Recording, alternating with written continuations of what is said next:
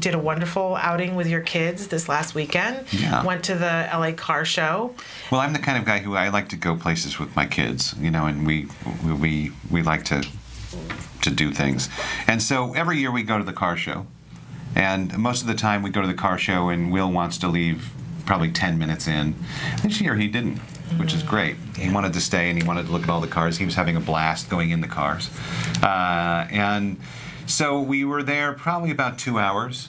And Jake got my attention and dragged me to look at the interior of some car. And I turned back to get Will, and Will was gone. And you hear all this horrible stuff in the news, and I've talked on this show about him being almost abducted. And I have an abnormal. It's not an abnormal, but I have a fear. If he's out of my sight, I don't know. In a public place and I don't know where he is, I really kind of have a panic attack. And there's nothing abnormal about it. I just want to say. But I mean, it's yeah, it's hard. So he was gone. And I said to Jake and his little cousin, I said, "Where's Will? Where's Will?" And I don't know. And so we start running around like crazy men, screaming at the top of our lungs, "Will, Will!" Nothing. And I'm thinking to myself, "Oh my God!" And I start looking around. There's 70,000 people there, and I think, I don't see one security person. And I'm thinking to myself, "Wow, this could be really bad."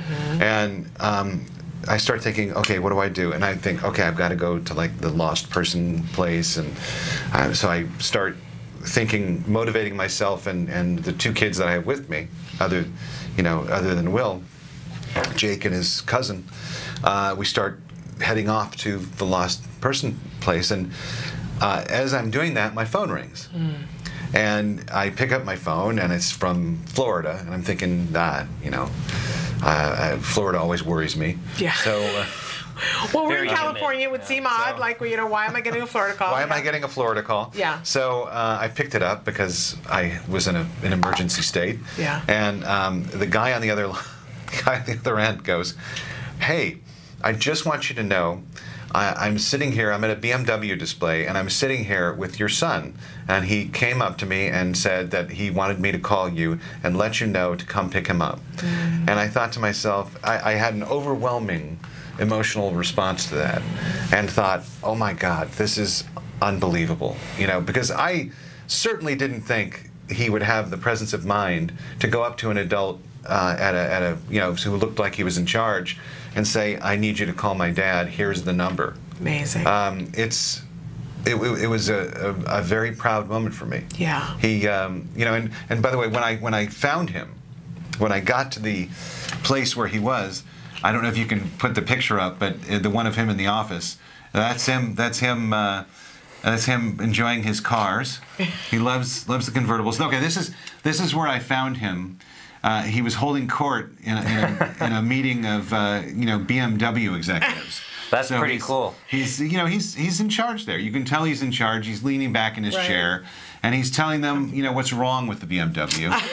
And you can see he's very relaxed, and he put the fear of God into me, but he was totally in control. And to me, like you said earlier with the banana story, you've got to celebrate the little victories. Yeah. And that to me was an incredible little victory. That was he was in charge. He was unafraid, or he might have been afraid, but he knew what to do. Yeah. And he knew to call me. And I was really proud of him. And his big brother was proud of him, which is a very rare occasion when his big brother is proud. And so now my next question is, had you done any work to help him to get to that point? Sadly, no. Okay. Well, and you know what? Thank you for being honest about that, because I think it's something that a lot of times it doesn't occur to us. I have to say... It should have occurred to me. Well, you know what? Didn't. But you're human. You get to be human. We're going to let you be human for this week only. Okay. So we're having a sale on that. And I'll be honest with you. I'm guilty of making excuses for him.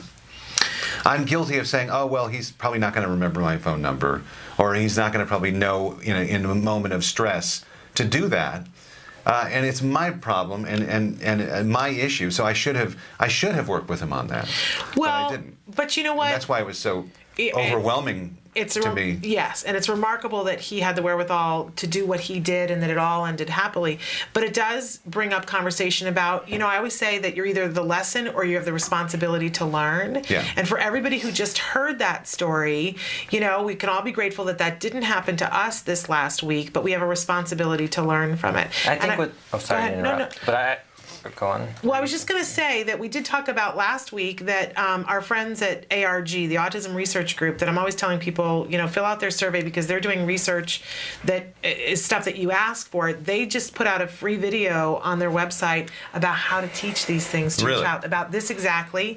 And you can watch it for free, autismresearchgroup.com, about what to teach a child to do when they get lost. Well, now the amazing thing for me is all those times that he had the iPhone, and all those times he would call me, and I wasn't putting it together. He would call me, on the iPhone. Yeah. He would take his mom's iPhone and call me, right. Or my mom's iPhone, and he would call me, and I think it was just the repetition. Yeah. And knowing, knowing who he was calling and knowing that number is representative of me. Yeah. I was so impressed. It is impressive.